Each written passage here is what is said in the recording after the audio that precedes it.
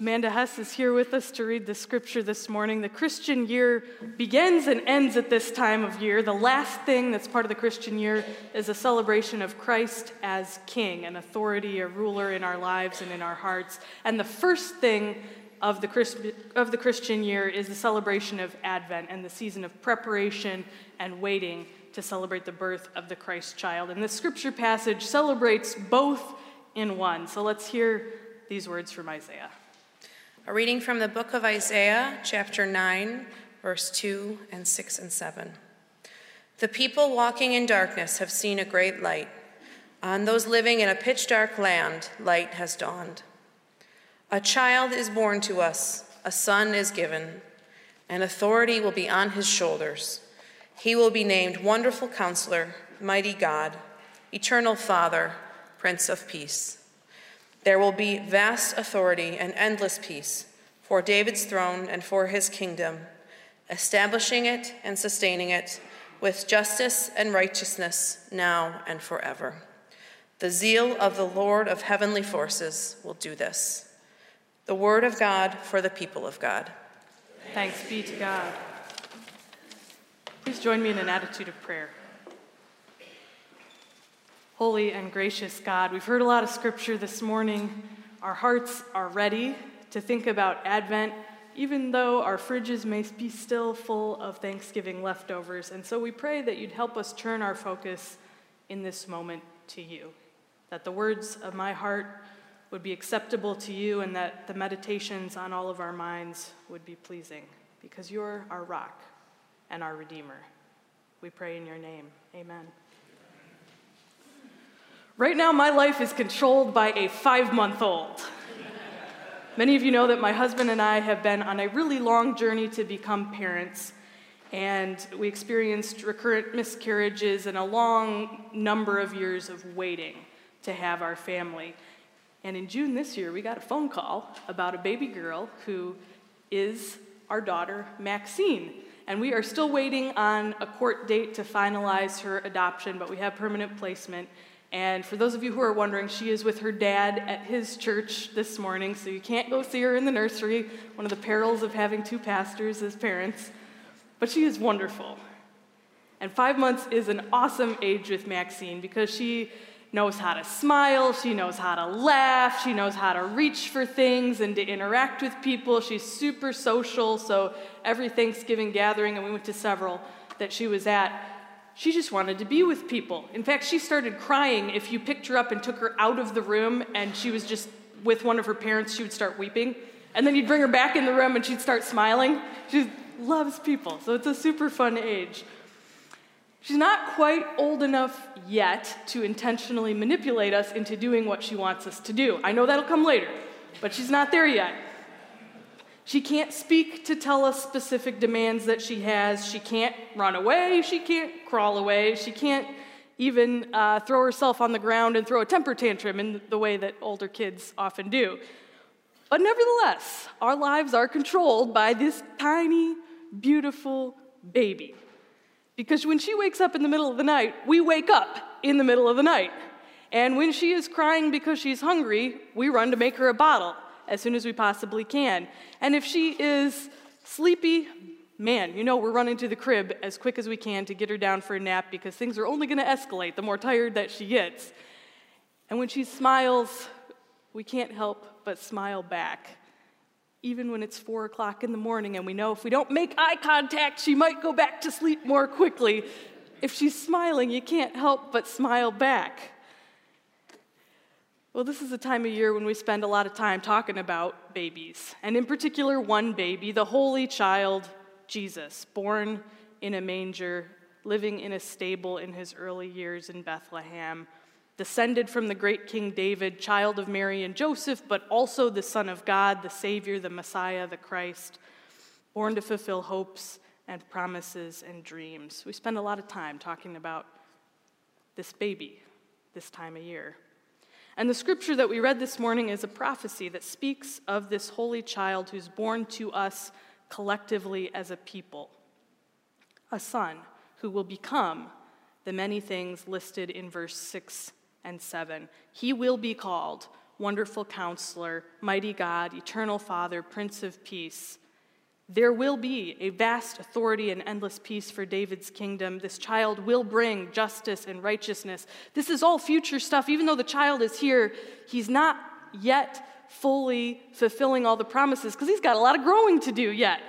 Just like my Maxine is not yet all that she will be, even though now is a perfectly wonderful moment. And as Christians, as we read this passage from Isaiah, we read it as a foretelling of the Messiah. We say, hey, this is pointing to Jesus Christ. And it describes somebody who's mighty, a prince with a kingdom, one who holds authority.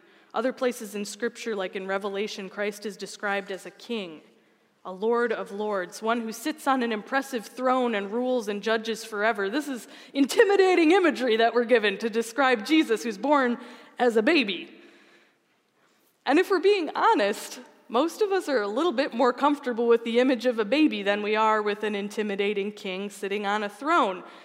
Well, to start with, most of us don't really like king language, which makes sense. It's not very accessible to our time and place. I mean, this nation was built on the premise that we don't like monarchs. We overthrew the monarch system so that we could have democracy here in America. That's who we are as a people. And so perhaps it's not surprising that some of us this time of year find ourselves a little bit unwilling to engage with some of these passages that point to Christ as a king, a ruler, a monarch. Passages like Isaiah that say Jesus is a prince, or Revelation, he's a king of kings. Some of that imagery feels a little bit uncomfortable to us. And it's not just the politics of monarchy versus democracy and what kind of rule are you going to have in your country. The truth is, most of us don't really like the idea that somebody's going to have control of our lives. We don't really like the idea that somebody else is going to tell us what to do, or how to think, or what we're going to do on any level. We like to think of ourselves as free agents most of the time. At least I do. And yet the truth is, like me talking about Maxine, all of us have things that really do control our lives in some way or another, that dictate how we use our time, how we use our finances, how we use our mental energy that we have. On some level, we are all controlled by something beyond ourselves. In the words of the great Bob Dylan, you're going to have to serve somebody. And right now, I'm serving baby Maxine, and I am serving her applesauce, and I'm serving her bottles and clean diapers. And you know what? I love every minute of it, because I love her. And that's really the root of service, I think, is you love someone or you love something, and that's why you serve them. That's why you do what you do for them. Hopefully, our love for Christ is that way too, leading us to service.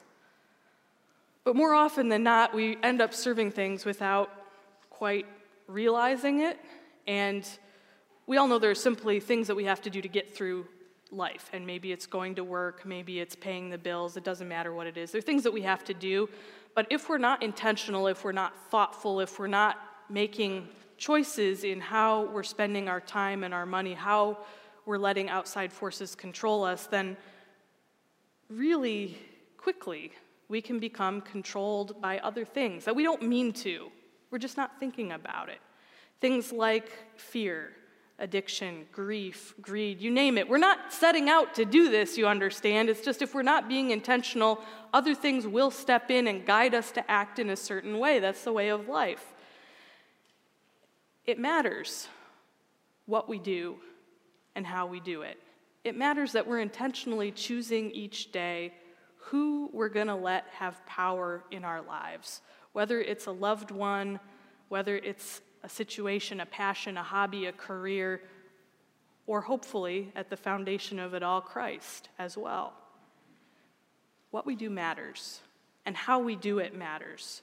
It makes a difference that we're seeking to choose Christ, that we're intentionally choosing to let Christ control how we view the world. So I want to tell you a story. Some of you are familiar with a mission project that we support here. It's called Mobility Worldwide, previously called Personal Energy Transport, or PET. It was started in 1994 with a missionary to Zaire, which is now called Congo. And he saw that some people couldn't get around very well over in this place where there weren't paved roads and there weren't sidewalks, and it was mostly mud and rock and very difficult for people who had polio or who had survived landmines or who for any reason could not use their legs. And so this missionary is talking to his friend Mel West, who's a pastor over in the United States, and he says, man, we got to do something for these people. We've got to make a difference. How can we help them get around? And Mel, this pastor, he could have just said, yeah, that's a tough problem. I don't quite know what to do about that, but you're right, someone should do something.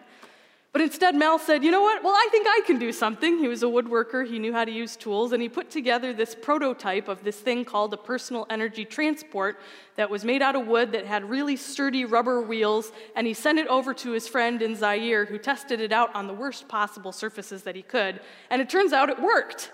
You could move somebody from one place to another with this PET, as they called it, personal energy transport.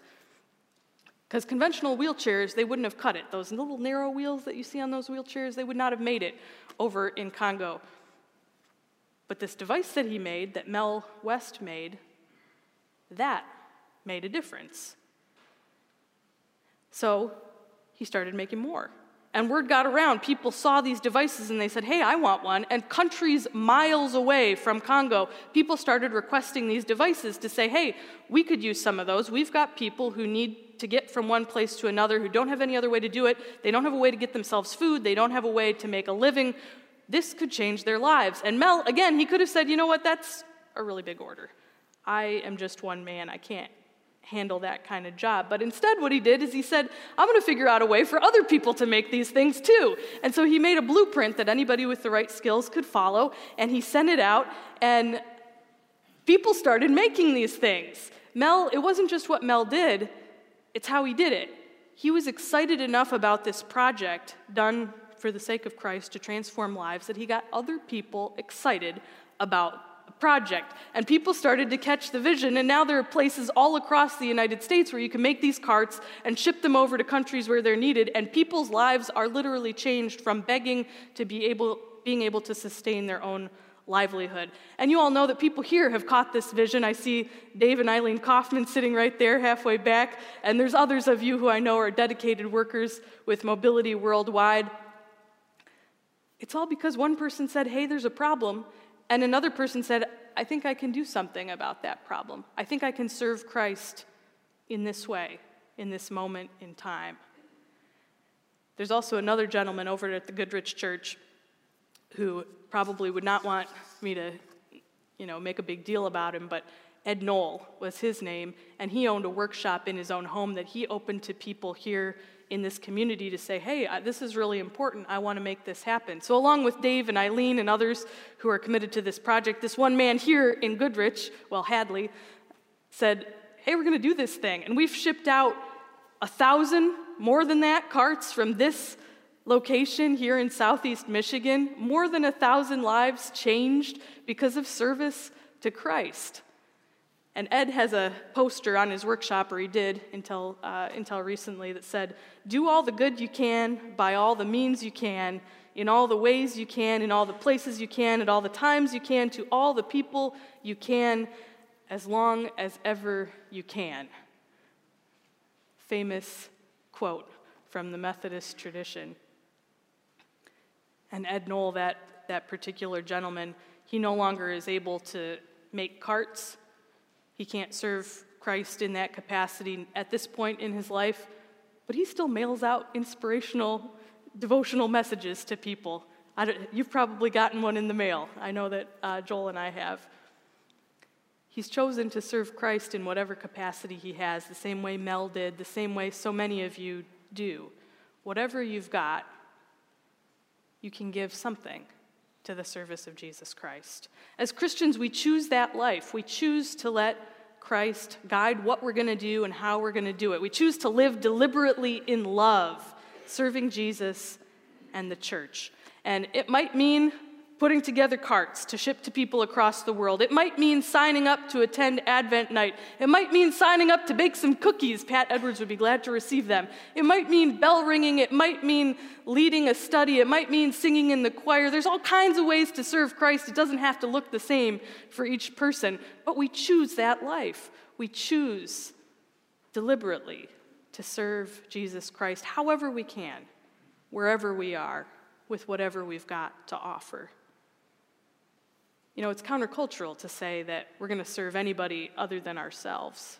If you go out there into the world and you speak to this secular world about serving Christ, people are going to be like, that's nice, but confusing.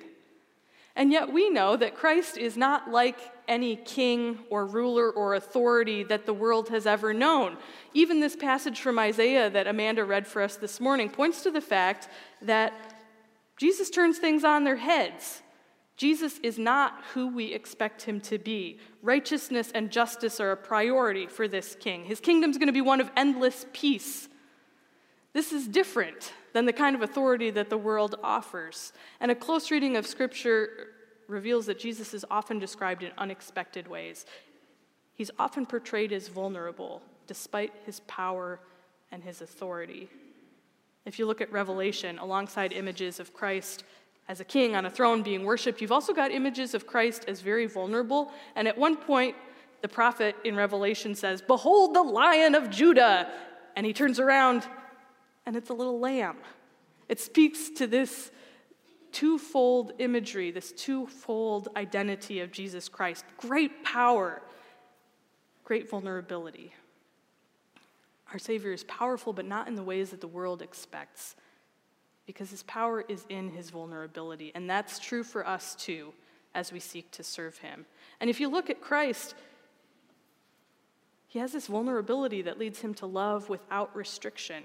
A vulnerability that leads Jesus to include those who are left on the margins, who might not otherwise be included. A vulnerability that ultimately leads him to the cross, to sacrifice, to offering himself out of love. You know, God said, I really want to shake things up in this world. I want to turn things on their head. I want to set things right. And I'm going to send a Savior. I'm going to send a son, a king, a ruler, a Messiah, the Christ. He's going to be wonderful. Let's start him off as a baby. God had the power to send a fully formed adult among us to teach us and guide us and rule us. And it could have looked like some of those passages from Revelation, somebody standing on a throne in an impressive posture. But he was born as an infant. He was born as the most vulnerable among us. Because the truth is, whether you're a king or you're living on the street, whether you are the most high-powered business person or you have no career to speak of, we all went through a stage where we couldn't hold our own head up. Just went through that with Maxine. That's a very vulnerable place to be. Each one of us, to survive infancy, needed other people to nurture us and to care for us. And God came to us in that kind of form, that vulnerable, fragile form, hoping that people would love and nurture him until he became old enough to teach and to preach and to heal. Babies are so full of possibility and joy and mystery, but they're also so full of fragility and vulnerability. Right now, my world and my husband's world revolves around a baby, Maxine. And our world is controlled by her needs because she can't make it any other way. She can hold up her own head now, but she can't feed herself. She can't change her own diaper. She can't get cuddles for herself when she needs love. I mean, that's on us as her parents. That's what we're expected to provide. I imagine you also have things in your life that control what you do and how you do it. Maybe you have your own Maxine. Maybe it's a parent. Maybe it's a friend. Maybe it's some other passion that's really close to your heart. Something that you're overjoyed to let control your schedule and your energy. I hope, too, that in the midst of all those other things, we all have a foundation of Christ. Commitment to serve him. Alongside all those other things that we're serving, Christ is the foundation. That powerful yet vulnerable king who invites us to service, who invites us to see the world differently, who invites us, in fact, to come to a table where we remember how great he is and how great a sacrifice he offered us. True power comes in the midst of vulnerability. In a moment, we'll have the chance to come to this table and receive for ourselves this means of grace. We'll have a moment to recommit ourselves to serve Christ. And I don't know if that means you'll leave this place and you'll say, hey, Jim Deegan, I need a bell-ringing slot. Or it means you'll leave this place and you'll say, you know what, I want to open my Bible up and read some passages I haven't read for a while. Maybe it means you'll leave this place and it'll change your perspective. Christ will change your perspective of how you're interacting with the people that you meet this next week. I don't know how the Holy Spirit is going to move, but this is a moment when we come together in worship that we recommit and we say, yes, I do want to serve Christ.